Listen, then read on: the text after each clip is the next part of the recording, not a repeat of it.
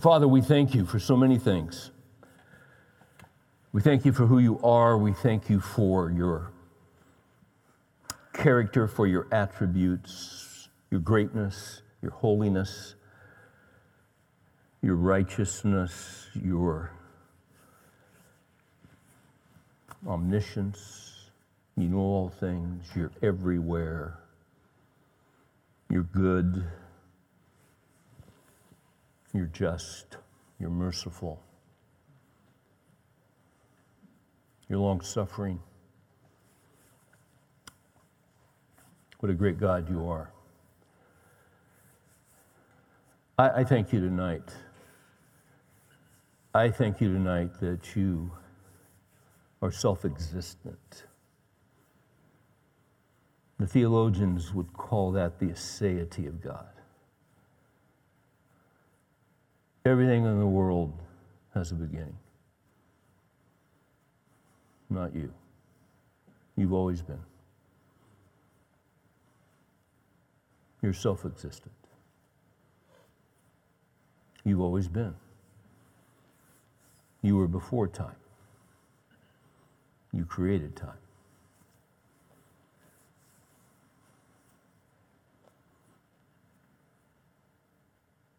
That's staggering.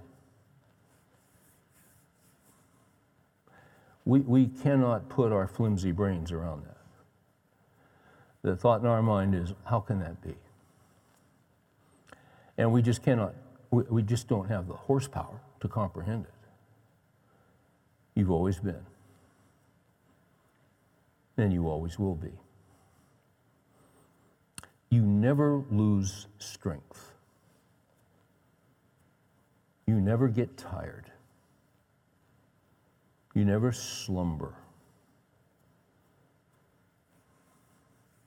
We do all the time. We've got a certain quotient of energy. We've got to sustain it. If we don't, we can lose it pretty quickly. But we can only go a certain stretch, and that's it. We'll fall asleep at a table. We'll fall asleep at a desk. We just can't go on. And the scripture says that when we just can't go on, you keep going on. In fact, you not only keep going on, but you keep doing good to us. When we can't go on, you give to your beloved even in their sleep. That's amazing. We like to be strong, but we have weaknesses, great weaknesses, physically, mentally, emotionally. We have all kinds of weaknesses. But you're the everlasting God. We cast all of our cares upon you because you care for us. We cast all of them upon you because you've invited us. And we cast all of them upon you because you can do something about them. So many of these things that weigh us down, we can do our part. We can do some things, but we can't. So many of these things, it's just outside of our ability. We don't have the strength. We can't fix them. So we cast them on you. Is anything too hard for the Lord? No. No matter what we're facing, no matter what the daunting challenge that's insurmountable that is before us and keeps us up, and we see no way out and we see no solution, it's a slight thing for you. It's no big deal. Thank you for these truths. When we meditate on them, they energize us. They give us hope. They give us courage.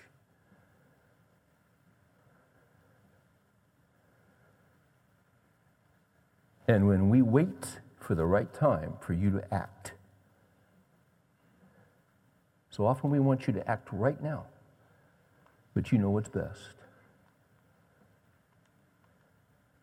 Under all the pressure that some guys are under tonight, Help them to know that they that wait upon the Lord shall renew their strength. They shall mount up with wings as eagles. They shall run and not be weary and not faint. Thank you for your strength, your power, your availability. Thank you that you are the God who answers prayer in the best possible way at the best possible time. We praise your name, and we pray these things in Jesus' name. Amen.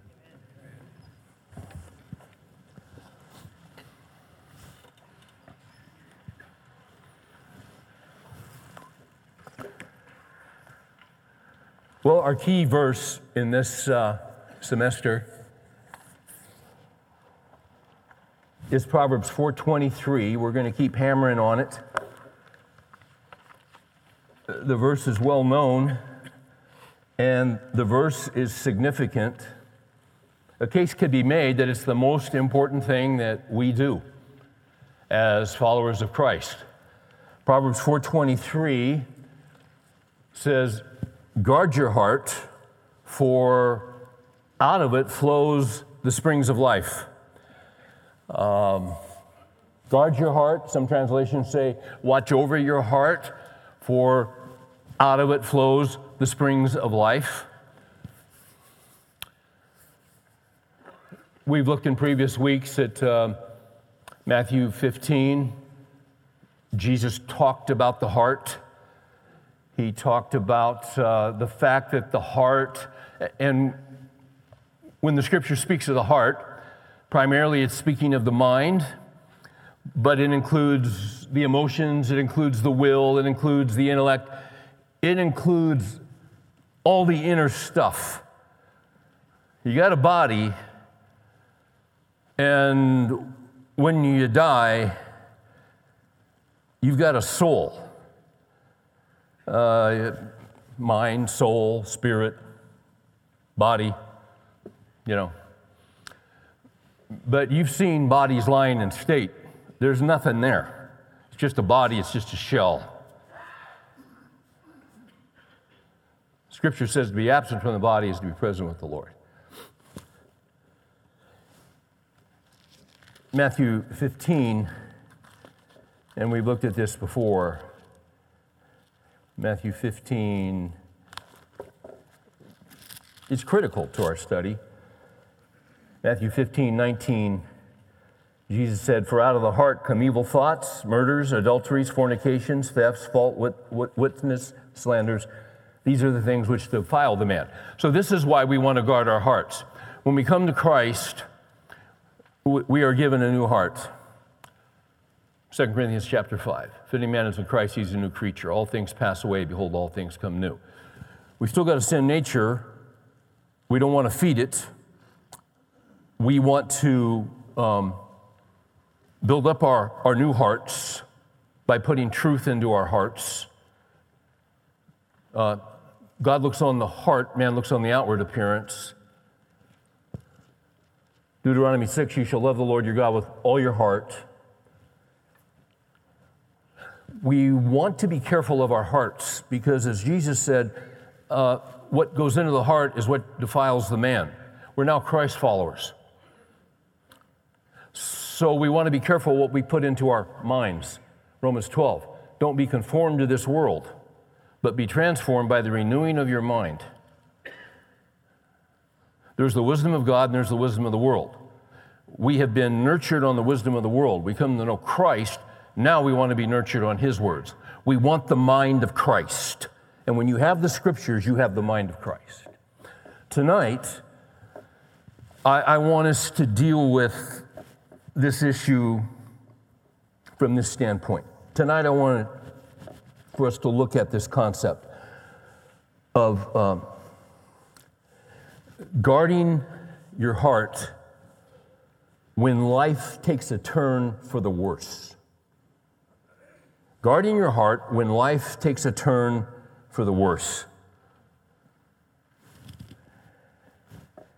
Now, we know that There's good and bad. We know that there's the thrill of victory and there's the agony of defeat. We know that's part of life. You've got the mountaintops and you've got the valleys. What we're all interested in is a turn for the best. It's when you get the promotion. It's when you get the salary increase. It's when you get into your first choice of school. It's when the girl you've got your eye on says yes. It's when you win. We're all interested when life takes a turn for the best. But sometimes life, even for a Christian, takes a turn for the worst, worse than you could ever imagine. People go to Hawaii on vacation because they're looking for a turn for the best. They want to sleep in. They want to go to the beach. They want to go snorkeling. They want to eat at nice restaurants. They just want to hang out. They want to turn for the best. They want some fun. They want to leave the problems behind. Hawaii's a good place to do that. Up until January 18th at 8:10 a.m.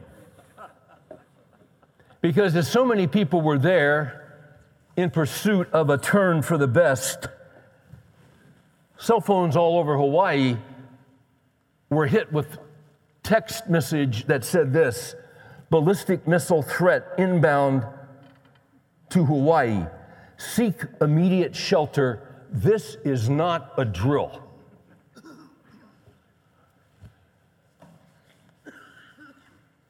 This is not your best life now.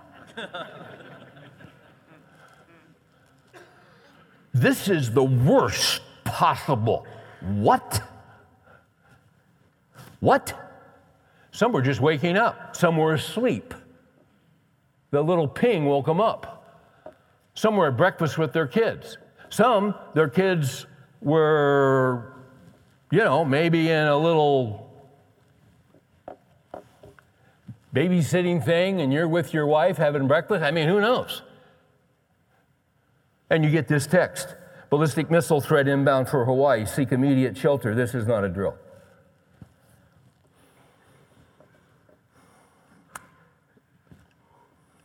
Can you imagine that? And it was 38 minutes.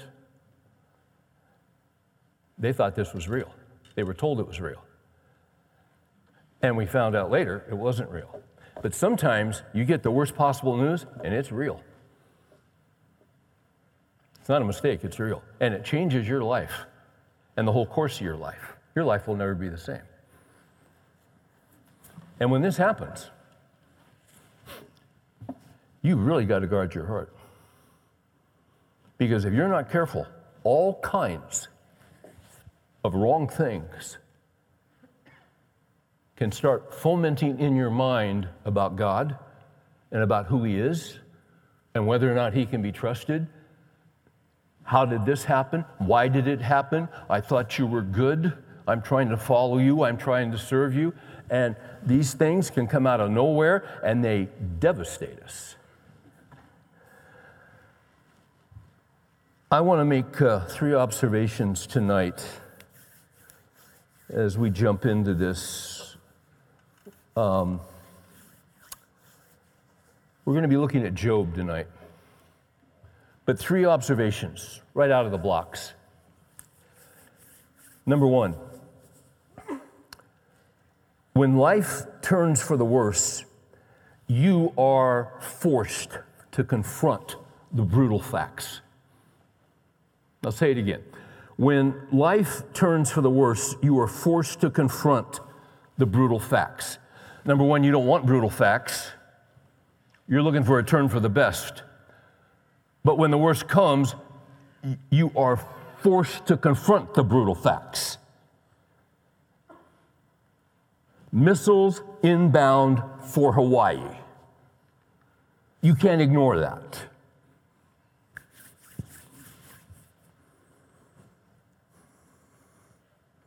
And suddenly, people all over those islands were dealing with questions and facts. Quite frankly, a lot of them were in Hawaii trying to ignore. Namely, the thought of death. Namely, the thought that life doesn't last forever.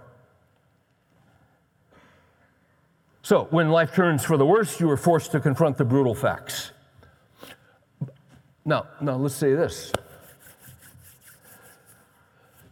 This is not only true of all people, it's true of Christian people. It's true of Christian people. Ecclesiastes 7, somewhere in there, verse escapes me. It's in there. Consider the work of God who can straighten what he has bent. So every guy in here, you have something in your life that's bent, you don't like it, you wish you could get rid of it. It affects you every day, it concerns you, you got to work around it, you can't get your arms around it. Consider the work of God who can straighten what he has bent. In the day of prosperity, be glad, of course, and God's been so good to us in so many ways. In the day of prosperity, be glad. In the day of adversity, consider, for God has made the one as well as the other. In the Christian life, you're going to get both. You're going to get great favor and you're going to get affliction. There's no getting around it. We're told clearly in Scripture. Acts 14:22, through many afflictions we must enter the kingdom of God. First observation, when life turns for the worse, you are forced to confront the brutal facts. Second observation, when life turns for the worst, for Christ followers, you must embrace the eternal facts.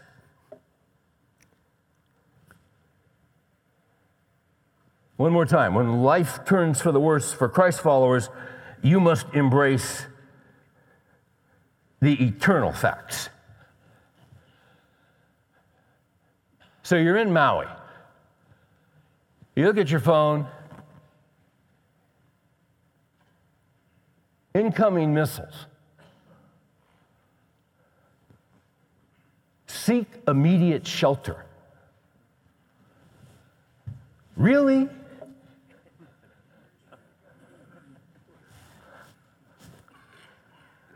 An ICBM hits Maui, it's total annihilation. I mean, where are you going to go? The closet at the YMCA? There's nowhere to go. There's nowhere to hide. There's nowhere. You confront the brutal facts. Here's the brutal facts. You're going to die. They're in the air, they're coming, and you're going to die, and there is no escape because you can't escape. There is no shelter. But if you're a believer in the Lord Jesus Christ and you get over the initial shock of that and you're stunned, there's power in the Word of God. Proverbs 18:10, the name of the Lord is a strong tower. The righteous run into it and are saved. Now, you may still die, but you're in Christ. You're going to die sometime. Are you not? Some of you seem not sure. Let's confront the brutal facts. You're going to die. Some of you, obviously, you don't have much time. Just here to encourage you. We all think we got all kinds of time. Hey, you can die on the way home tonight.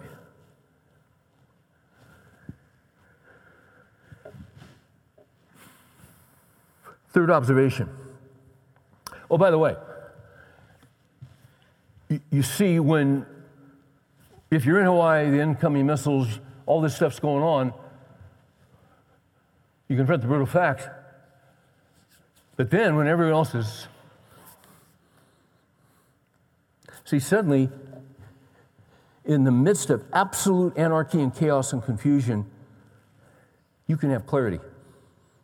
And as a husband, as a father, As a grandfather, whoever you are, a Christian man, you can have clarity and you can have peace. My peace I give unto you, Jesus said. Jesus said, in the world you'll have trouble, but be of good cheer, I've overcome the world. See, in the midst of the worst possible circumstances, He can give you a calm heart.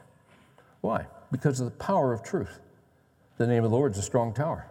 The righteous run into it and be saved. And you know what? You may not make it out of here. So what are you going to do? Get your wife? Get your kids? He'll give you wisdom for the next thing to do. Get to where you need to go, or He'll show it shall be given to you in that hour what you should speak. Jesus said, well, what would I do? You don't need to know. He'll let you know. He's your shepherd. He's your Lord. Right? He'll show you. He's not going to leave you hanging.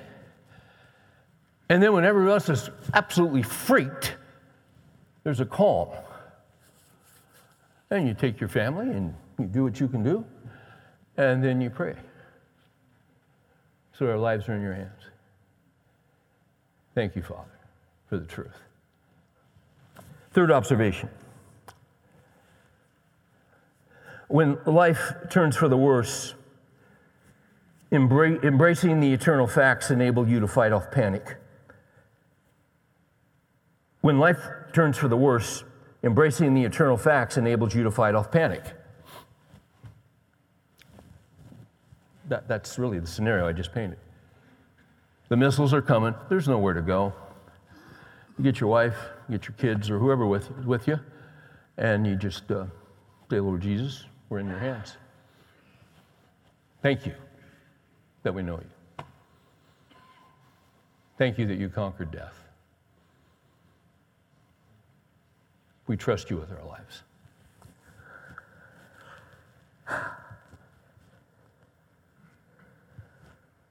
We've been talking about epitaphs because when a man dies, there's a marker of some type, his name, date of birth, date of death, and oftentimes there is a short pithy statement that sort of summarizes his life, and it's an epitaph.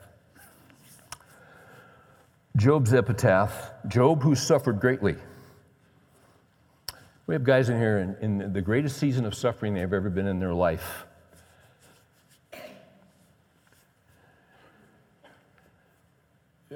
You would get along well with Job. He'd be a guy you'd want to have coffee with. You'd appreciate his insight and wisdom. I think Job's epitaph is Job 13:15, where he said, even though, and he said this to the Lord, even though you slay me, yet shall I trust you. There's a difference between believing and trusting. Why do believers go through trials? Well, there are a lot of reasons. How do you become a believer? You become a believer by believing in the Lord Jesus Christ and what He did for you when He went to the cross on your behalf. He took your sin upon Him. And when we believe that He died in our place, took our sins, and the wrath of God went upon Him, and that through His broken body and the shedding of His blood, we can have forgiveness of sins and eternal life. What did Paul say to the Philippian jailer who was about to kill himself? Believe on the Lord Jesus Christ, and thou shalt be saved, and your household. No, that's not always true, but it was true in that situation. You believe. That's how you come into the kingdom of God. That's how you're born again. That's how you get a new heart. You believe in the Lord Jesus Christ. If we confess with our mouths Jesus is Lord and believe in your heart that God raised Him from the dead, you shall be saved. So you enter into the kingdom of God by belief. Watch this. That's how you're born. You mature in the kingdom of God by learning to trust the Lord Jesus Christ. And the way that you learn to trust the Lord Jesus Christ is through going through trials that you never saw coming and that you see no possible way out of, and you call upon His name, and you hold on to His promises in the Word of God, and you're desperate, and He rescues you and saves you, and you give Him the glory, and your trust in Him accrues. It grows.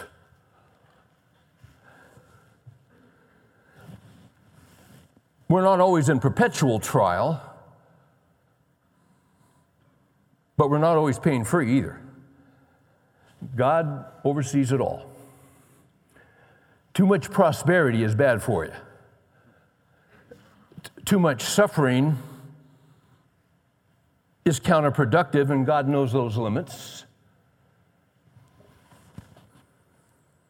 He'll get you through. You didn't think there's no way. There's no way. And He gets you through. You can't believe it. And so what's going to happen is, down the road, before long, there's going to be another trial. It'll be different or something. And oh my gosh, what are we going to do? And then, you pray and you're reading your verses, and He gets you through. Give that about 50 years.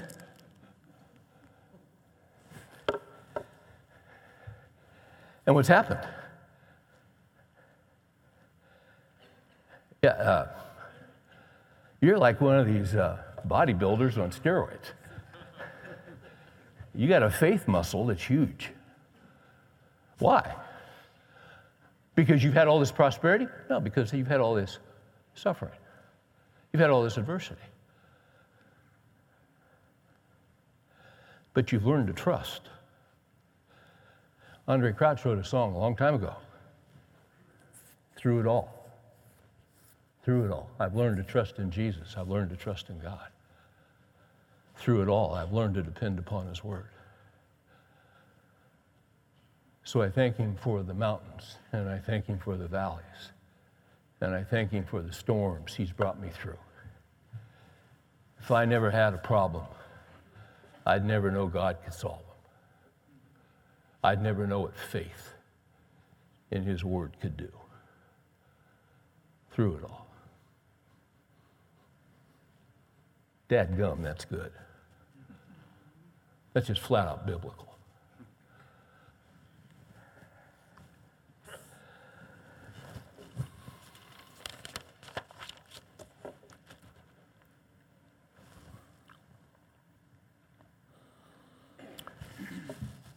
You got to confront the brutal facts.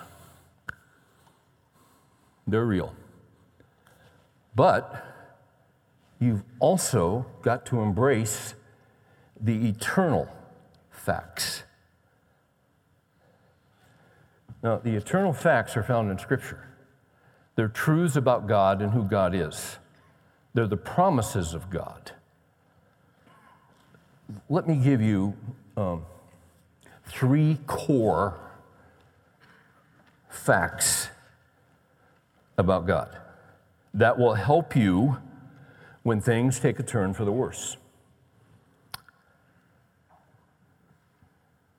The first one would be Psalm 31:14,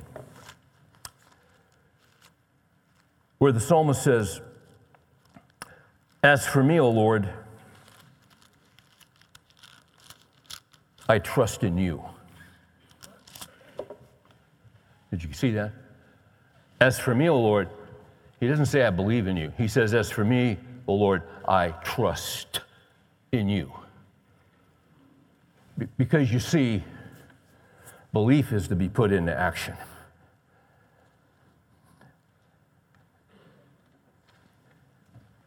When I believe His word and His promises to me, and everything in my life is falling apart, and I feel like God's abandoned me, yet Jesus says, I will never leave you nor forsake you. I feel that He's abandoned me, but He hasn't. I just feel that way. Psalm 31:14 says, but as for me, O Lord, I trust in you. I say, you are my God. Watch this. Next line. My times are in your hand. There you go. What times, you say? All of your times. All of your times are in his hand. This is a core fact that a lot of Christians don't believe. And I'm going to tell you something. If you don't have this one nailed, you are in deep yogurt. If you think there's some other force, you think there is some other power that controls your life, you're going to be a wreck. You're going to be an emotional wreck. As for me, oh Lord, I trust in you. I say you are my God. My times are in your hands, not in anybody else's hands. Not my enemies, not the government, not some foreign power, not this, not that. My times are in your hands. Second verse goes right along with it. Second core eternal fact would be Psalm 139:16. I quote this all the time. David is speaking of how he came into existence. He says to God, your eyes have seen my unformed substance. What he means by that is that, God, you knew me when I was a sperm and an egg. You knew me 1,000 years before I was conceived. Your eyes have seen my unformed substance. You knew me before I showed up on ultrasound. Your eyes have seen my unformed substance. Watch this. And in thy book, they were all written, the days that were ordained for me, when as yet there was not one of them. So you say, my times are in his hand? What times? All your times. From the womb to the tomb. That's what 139:16 says. And a lot of Christians don't believe that.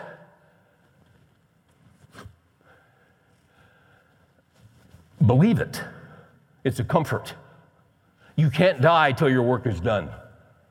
You can't. Some of you say, man, I was in a car wreck and had some friends. They died, I walked away. Psalm 68, somewhere in there. To the Lord belongs escapes from death. Wasn't your time.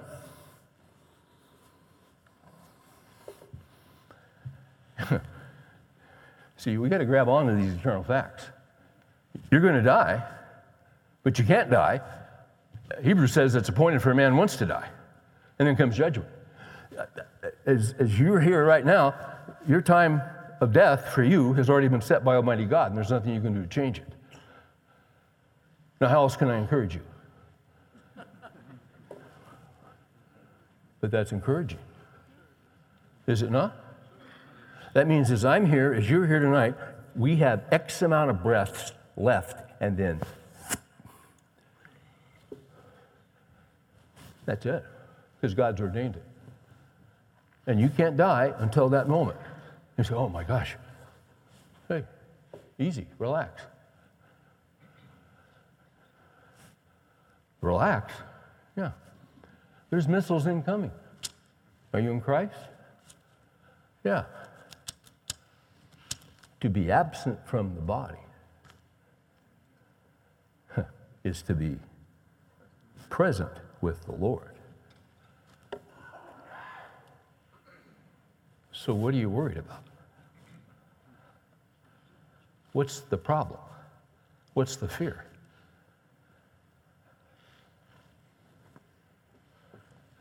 R.C. Sproul went to be with the Lord a couple weeks ago. I appreciated his honesty. Someone interviewed him a while back, and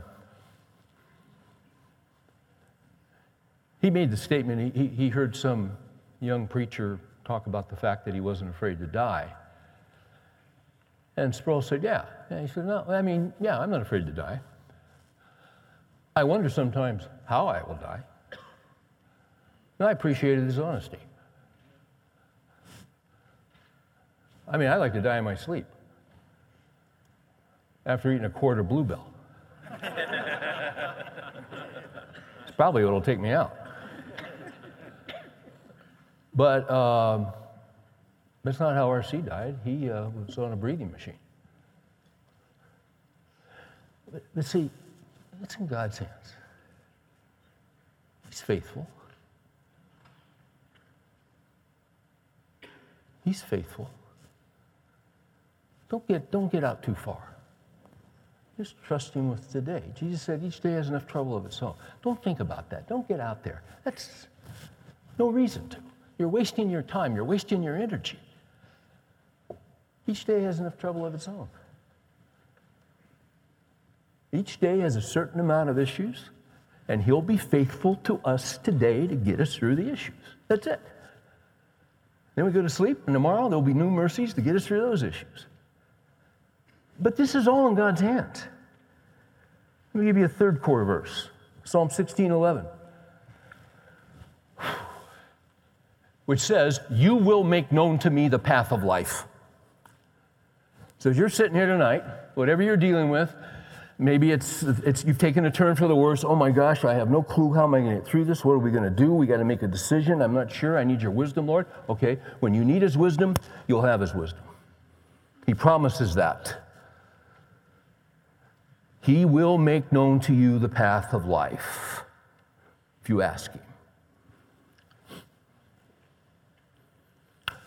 Now, this path of life, one day on this earth, is going to come to an end. We just talked about that. You're going to die. You will make known to me the path of life. Well, that's right. We're back to that again. Look at the next line. In thy presence is fullness of joy.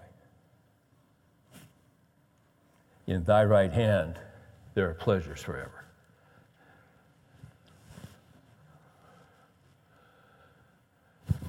Missiles incoming to Hawaii. Seek shelter immediately. I mean, hey, we're human. But you see, at some point, you got to get your wits about you. You went and see the doctor, check up, everything's good, everything's fine, and yeah, we got the test results, and, he's looking and he goes, the doctor goes, that's not a good thing. Well, the doctor's looking at something and he goes, What you want is, you're good to go. But every once in a while, that's, well, this is what it looks like. And we're going to have to do some more tests, and you're going to have to wait. Don't you hate that? Don't you hate waiting? Sure you do.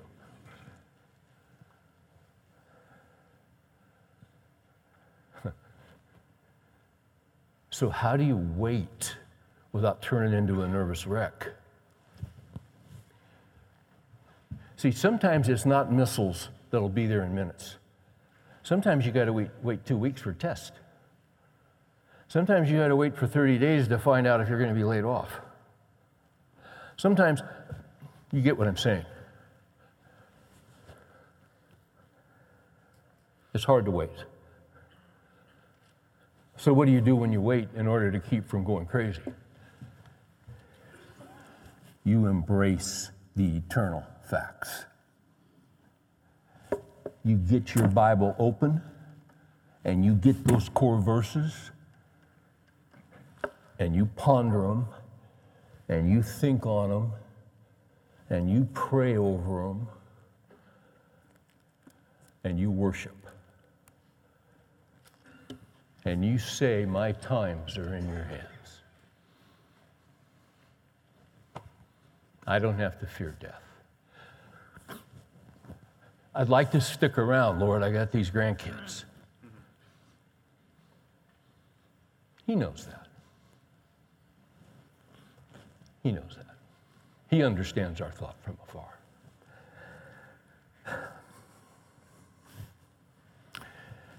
See, this is where the rubber meets the road, is when life takes a turn for the worse. Let's talk about Job.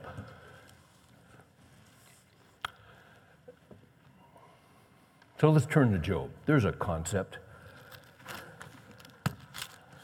I was in Psalms. Go left. You'll find Job. I want to kind of helicopter Job a little bit. Most people know of his story.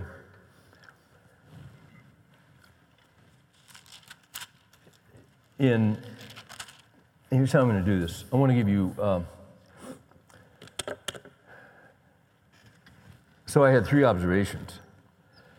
And then I had 3 eternal facts. And now I've got 7 facts about Job. Just trying to consolidate this a little bit.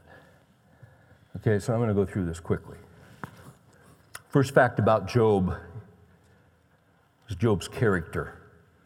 Job's character. Right out of the blocks, Job 1. There was a man in the land of Uz whose name was Job, and that man was blameless, upright, fearing God, and turning away from evil. He was a godly man above reproach. He was a God-fearing man. He was the real deal. 7 sons, 3 daughters were born to him. His possessions were 7,000 sheep, 3,000 camels, 500 yoke of oxen, 500 female donkeys, very many servants. And that man was the greatest of all the men of the East. He was the best man in the world. He loved God. That was his character. He loved his family. Look at verse 4. He used to go and hold a feast in the house of each one on his day, and they would send and invite their 3 sisters to eat and drink with them. When the days of feasting had completed their cycle, Job would send and consecrate them, rising up early in the morning and offering burnt offerings according to the number of them all. For Job said, perhaps my sons have sinned and cursed God in their hearts. Thus Job did continually. We don't sacrifice, we pray. Good fathers who love Christ pray for their children. And many of us have children we raise to know the Lord and they're away from the Lord.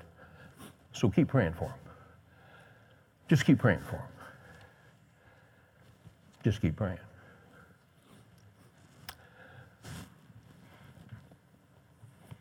Beginning with verse 6, we see the fact of Job's accuser. There was a day when the sons of God came to present themselves before the Lord, and Satan also came among them. The Lord said to Satan, where do you come from? He answered, I said, I come from roaming about on the earth and walking around on it. The Lord said to Satan, have you considered my servant Job? There's no one like him on the earth, a blameless and upright man, fearing God and turning away from evil. Satan answered the Lord, does Job fear God for nothing? I mean, why would he not serve you? Why would he not love you?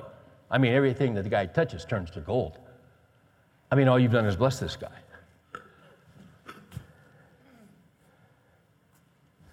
Have you not made a hedge about him and his house and all that he has on every side? You have blessed the work of his hands, and his possessions have increased in the land. But put forth your hand now and touch all that he has. He will surely curse you to your face. Job doesn't really love you. He just loves you for what he's got. That was the accusation.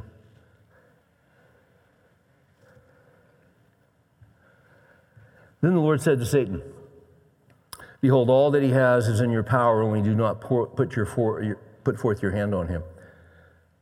Notice this. Satan is not God's archenemy. Because Satan is not equal to God. Satan's a created being. He's a created angel. I mean, he wanted to be God. That was his great sin. But he's not God. He's a created being. I mean, his archenemy would be Michael, would be Gabriel. They're created angels. There's a hierarchy of angels, and those are 2 good guys at the very top. And then you got Satan. Satan had to get permission from God to touch a believer. Satan just can't do whatever he wants. He roams the earth, but he can't do whatever he wants when he wants to. As Martin Luther said, he's on a chain. The devil is God's devil.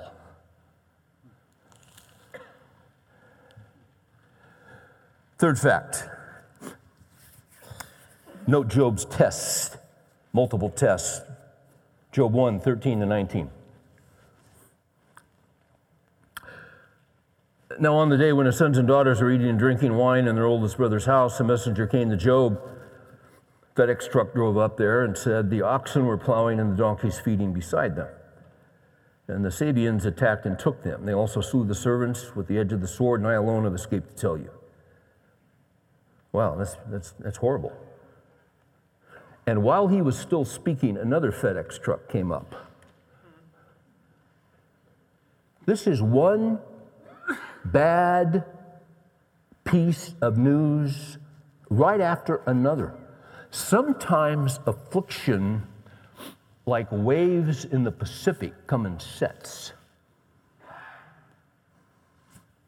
In Psalm 42, the psalmist said, "All thy waves and breakers have rolled over me."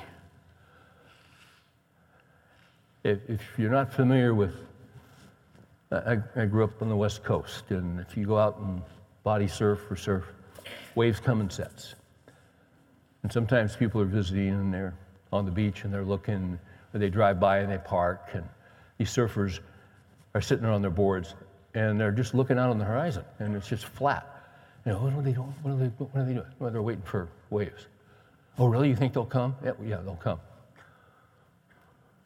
They were just here. You just missed them. Oh, I mean, you know they're coming? Yeah, they come in sets. Well, how long do you have to wait? 3, 4, 5 minutes. Depends. And all of a sudden, you'll see those guys start going with one arm. They'll go. And they'll turn that board around because they see those sets coming.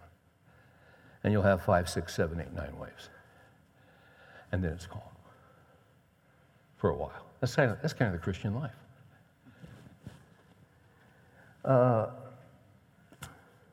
16, while he was still speaking, another also came and said, the fire of God fell from heaven and burned up the sheep and the servants and consumed them. I alone have escaped to tell you. While he was still speaking, here comes another truck.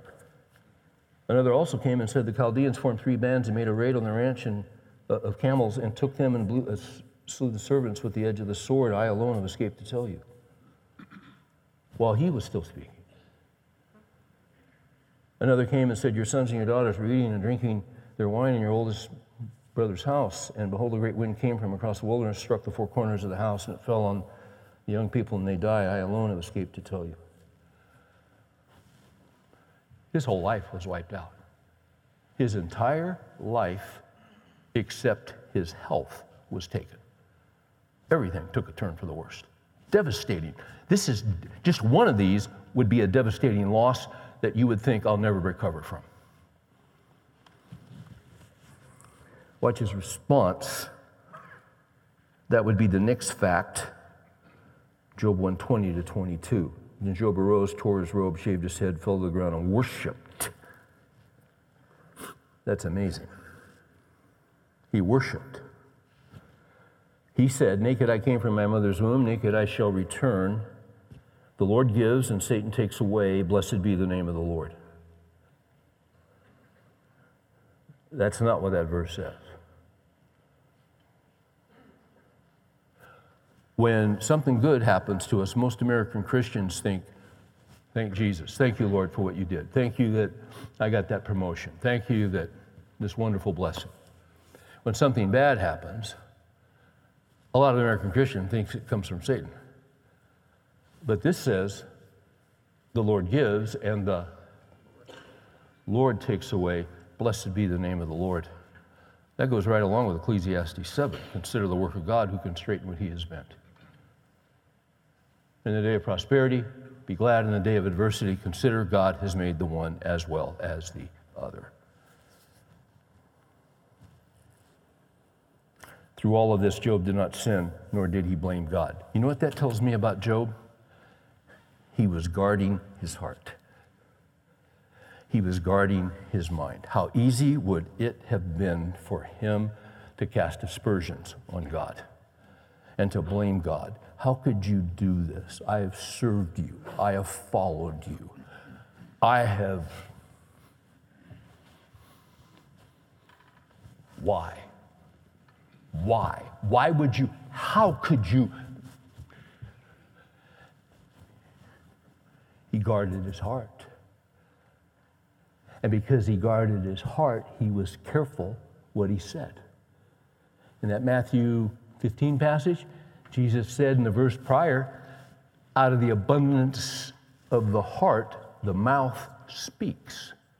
What does this guy speak? Well, he didn't sin, nor did he blame God.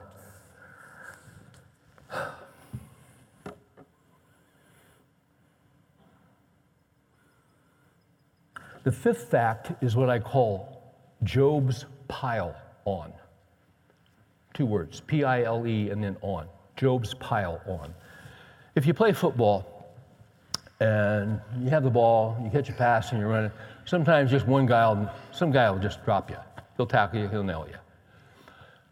But sometimes it's not one guy, it's 9 guys. And you're fighting and they can't quite get you down, and you got 2 guys and you got 3 and you got 5 guys, and somehow you're still up, and then all of a sudden they just start, and the guys are flying and they're jumping on, and then finally they just pummel you, and it's great. It's football. It's American football. It's our great legacy. It's just a pile on. It's just, my gosh, how much, when is this going to stop? Well, the suffering's not going to stop. Because now, look at chapter 2. Now, basically, Satan goes back to the Lord and says, touch his health.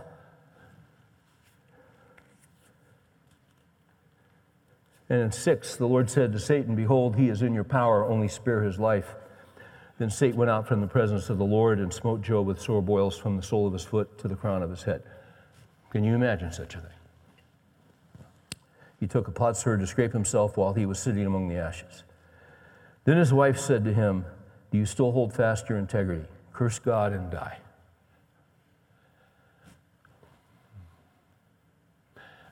She lost what he lost. I mean, she was going through it with him. They were married.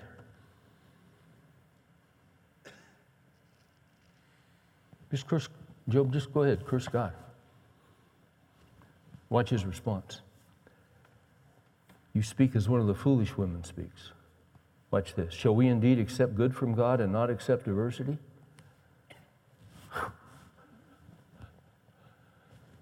In all this, Job did not sin with his lips.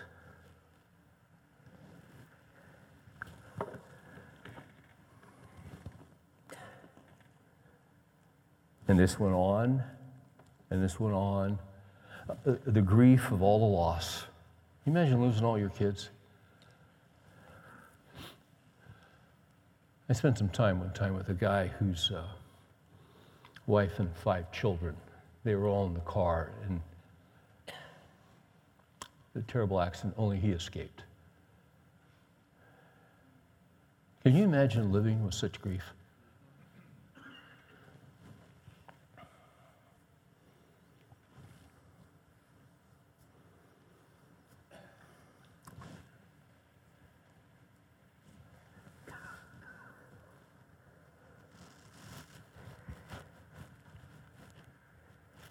In the midst of all the grief and all the hurt,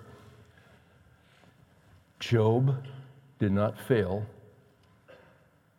to embrace the eternal facts. Take a look at Job 19:25, and he said this as he was grieving and putting up with the self-righteous accusations of his friends. And as he was scraping the boils from head to toe, he couldn't sleep at night. But in Job 19:25, he says, as for me, I know that my Redeemer lives. And at the last, he will take his stand on the earth. He was holding on to the truth of the coming Christ.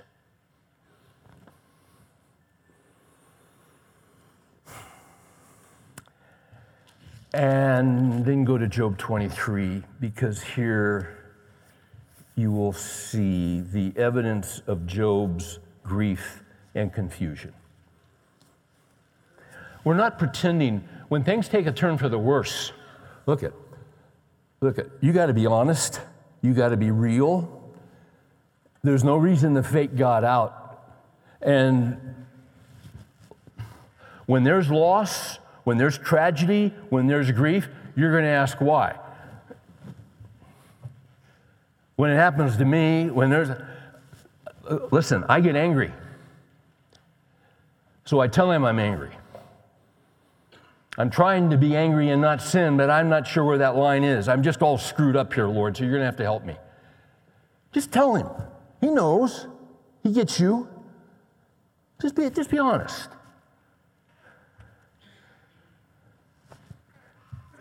He gets your heart. He knows you're dying inside.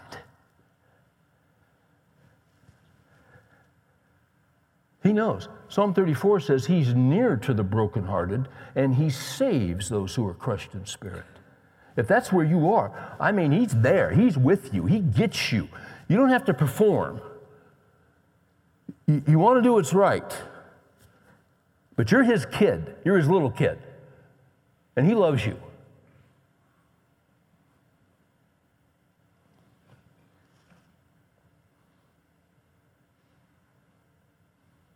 He's compassionate, isn't he? He's merciful. He's kind. Okay. Job's human. He struggled. He just didn't sail through this. You don't sail through stuff when there's great loss and when things turn for the worse. I love Job 23. Verse 3. Oh, that I knew where I might find him, that I might come to his seat. I would present my case before him. I would fill my mouth with arguments. I would learn the words with which he would answer and perceive what he would say to me. I wish I could just talk to the Lord and just go before him and just lay this out. And you know what's fascinating about all this? God never told Job why. He never did. In Job 38, God speaks to him out of the whirlwind, but God never tells him why.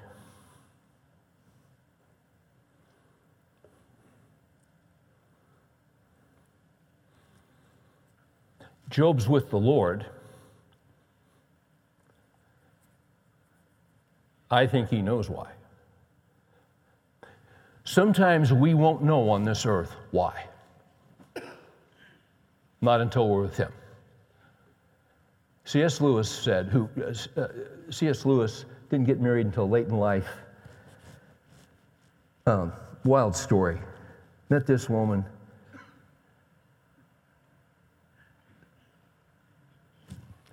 Married her to help her and her son stay in England. He was being a gracious man. And then, that sounds weird, but it's what he did. And then he actually really fell in love with her and came to love her. And then, I mean, within months, she was dying of cancer. And they had a short time together and she died. He wrote a book called A Grief Observed. If you're in grief, that's a book. But Lewis said one time, he believed, there are so many things that are unanswered in this life. Why, Lord? Why? Lewis said he says, in my mind, I think when we die and go to heaven, I envision it this way. We're going to arrive in the presence of Christ. We're going to look around. We're going to see Jesus. And the first words out of our mouths will be, of course. Of course. Because you see, now we know in part, but then face to face. All the whys will be answered. And God will be proven good. In 8, he says, behold, see, sometimes you're just confused by God. Behold, I go forward, but he is not there. I'm backward, but I can't perceive him. When he acts on the left, I can't behold him. He turns on the right, I cannot see him. But watch this. Watch this. He's embracing, in the midst of that confusion, he's embracing the eternal fact. Look at 10.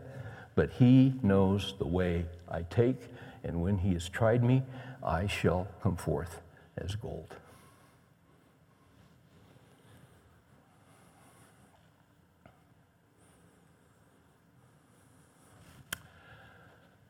Nobody wants to suffer. We all want to avoid the worst.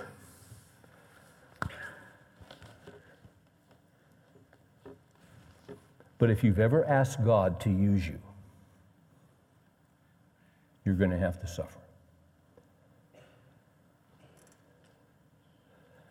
When I was young, I thought, I'll get that seminary degree because I want God to use me. And then I went and got another one because I wanted God to use me. And in the middle of it, I went through a 3-year depression that knocked me flat. I could hardly function. I was crying 3-4 hours a day, and I couldn't stop. Mary had to go through that with me. We had either 2 or 3 kids. I was depressed. It was hard to remember. And I'm kind of kidding, but I'm not. We had 2, and then she got pregnant, and I'm in this depression. And then she went for a checkup, and the doctor said, and then she came to the hospital to tell me about this because I was in the hospital with spinal meningitis. They thought it was spinal meningitis, but they weren't sure.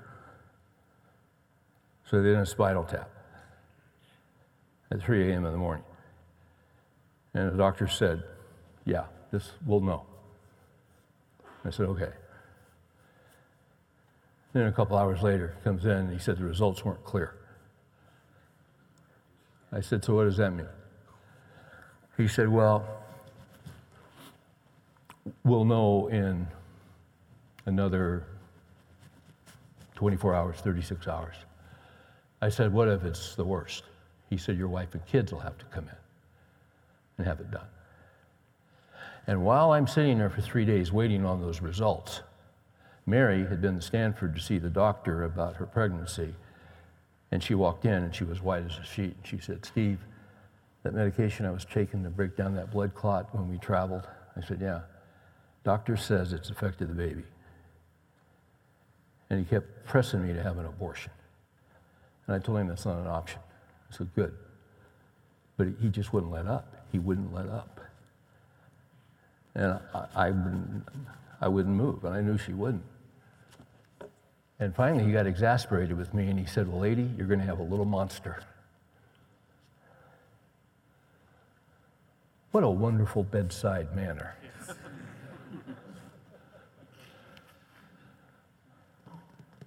What a saver of life he was.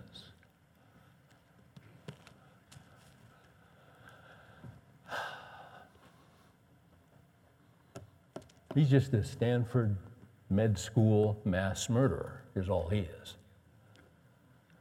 Who lives in a very nice home and is a member of a very nice country club. But he's a killer.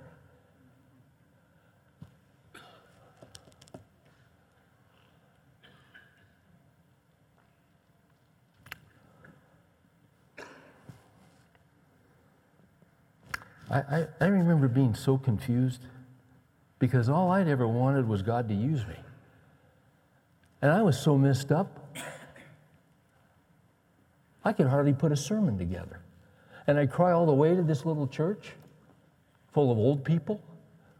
I'd had a real going young church that was growing. Long story, I left. I shouldn't have left. But I was always getting ahead of God. I had to learn some lessons. So I went through some stuff. And I got to tell you something. I felt like a quarterback who would take a snap, and I'd go back to throw, and my lineman would come after me. That's how I felt. I felt like God was against me. So, what are you doing to me? Well, see, my problem was I'd ask him to use me. Now, yeah, if you're going to teach the Bible, it might be good to get some education, seminary. Get the tools. But see, seminary degrees don't equip you for ministry. Suffering equips you for ministry. I thought I'd never come out of that.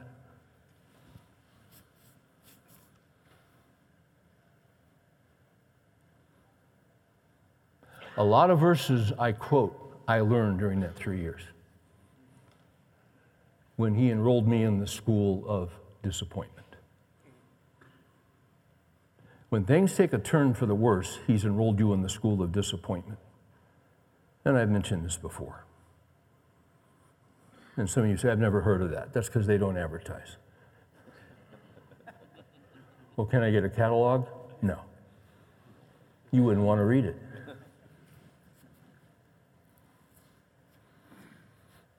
Well, how do you get in? Well, you'd be crazy to apply. Nobody applies. Nobody in their right mind applies for the school of disappointment. So what happens is one day you look around and your life's falling apart, and he's enrolled you in the school of disappointment. And what he's going to do is show you his faithfulness. And you're going to receive his mercy and his compassion. And then that's going to enable you, that mercy you've received, to pass it on to others and comfort them by the mercy you've received from God in your affliction. That's how you're used by God.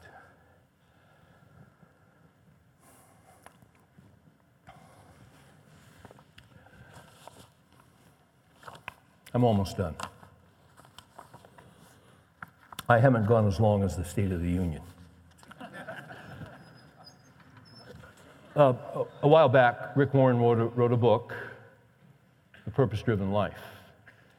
If you remember that book, it was a 40-day challenge.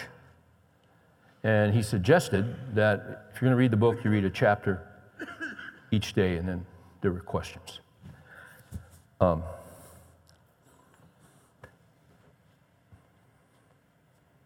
Tim Challies does a lot of book reviewing, and Tim Challies actually went through the book and actually reviewed each day, and the content and the questions demonstrated that Rick Warren was really, how many scriptures are used, were they used in context? It was really a biblical book. Challies did a review of day 6 in The Purpose-Driven Life. And the subject of that day, the title was this: Life is a Temporary Assignment. Challies says this: Day 6 of The Purpose-Driven Life finishes Rick Warren's thoughts about how I see my life shapes my life. Now, that could sound like something you'd hear at a positive thinking seminar. But see, if you're embracing eternal facts, that's going to make a big difference in your life, is it not, as opposed to how we used to live? You recall, he said yesterday, that the Bible offers 3 metaphors for life, and this is good. Number 1, life is a test. Number 2, life is a trust. And number 3, life is a temporary assignment. The Bible is filled with teachings on the brevity of life, and that is true. It is important that we believers live with a view of eternity, realizing that while on earth we are ambassadors. But I'm only a temporary resident, and as a Christian, my real homeland is heaven. When I have this view, I will understand why sometimes God's promises seem to go unfulfilled and prayers seem to go unanswered. In the light of eternity, no promise goes unanswered and no prayer unheard, and in the end, it will all make sense. Because eternity is in my heart and heaven is my home, I will always feel some measure of discontent with life on earth, and we do.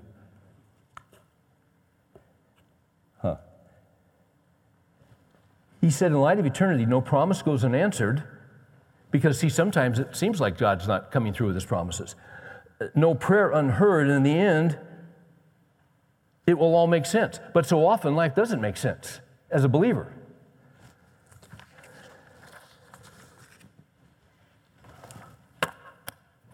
Puritan pastor Thomas Watson wrote this 350 years ago. This book, small print, the whole book is on one verse, Romans 8:28. And we know that God causes all things to work together for good. It doesn't say all things are good. Murder's not good. Fornication's not good. Bankruptcy's not good. Sexual slavery's not good. Being falsely accused isn't good. Rape isn't. There are a lot of things that aren't good. They're evil.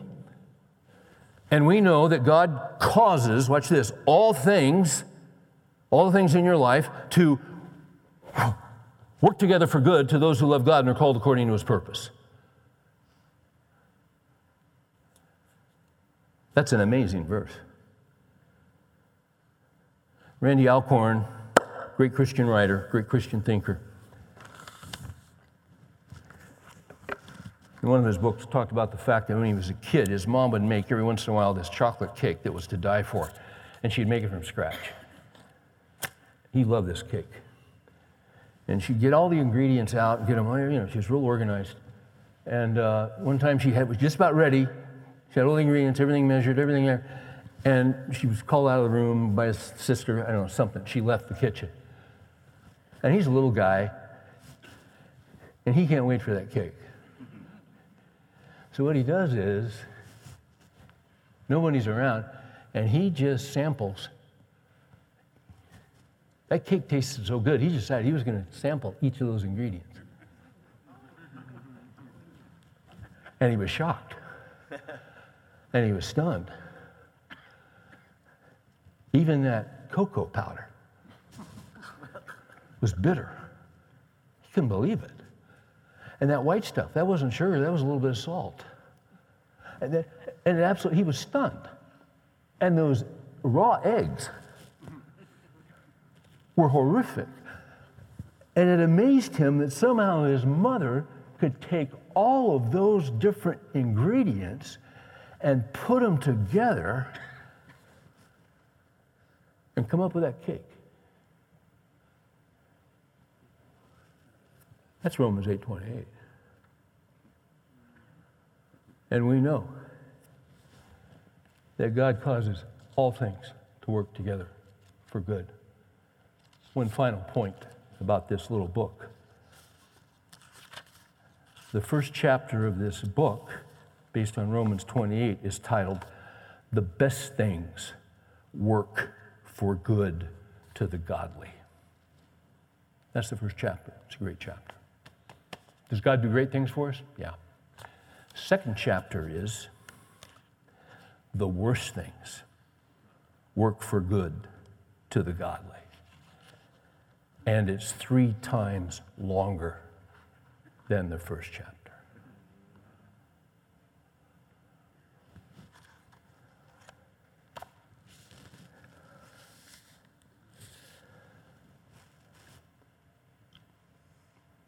My life is in his hands. Life is a temporary assignment.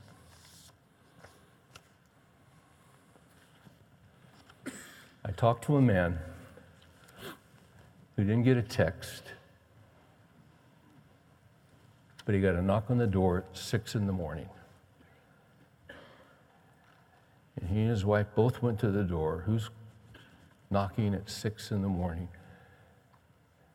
And there were 2 police officers. Their beautiful daughter in her early 20s had been killed by a drunk driver.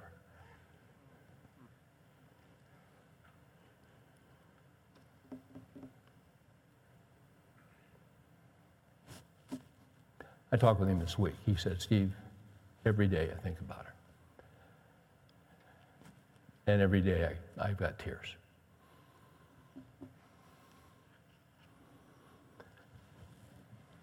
Life is a temporary assignment. And here's the fact of the matter. He says, "I know where she is. I know her times were in God's hands." It's so hard when they die young.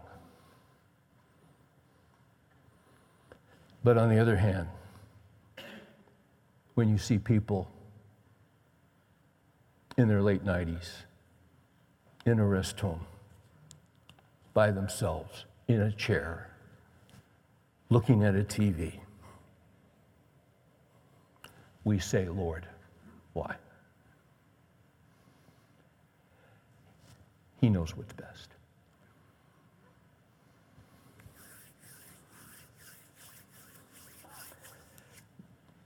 And the last verse I'd mention would be Psalm 138:8. The Lord will accomplish that which concerns me. He has a different plan for each of us. He knows what he's doing. Let's embrace the eternal facts. Because eye has not seen and ear has not heard what God has prepared for those who love him. So, Father, we bring this to you. Everyone looks fine. Everyone looks together. There are people in here who are crushed right now and broken and grieving deeply. If someone had asked me even Monday morning what I was going to teach on, I would have shown them a whole nother set of notes on an entirely different subject. And for some reason, you prompted me, and I could not get away from it to teach on this. So that tells me that's for a reason. Encourage our hearts to trust you through the hard times. We're not by ourselves. We're not alone. And we'll be better men coming out than we were going in. By your grace. In Jesus' name we pray. Amen.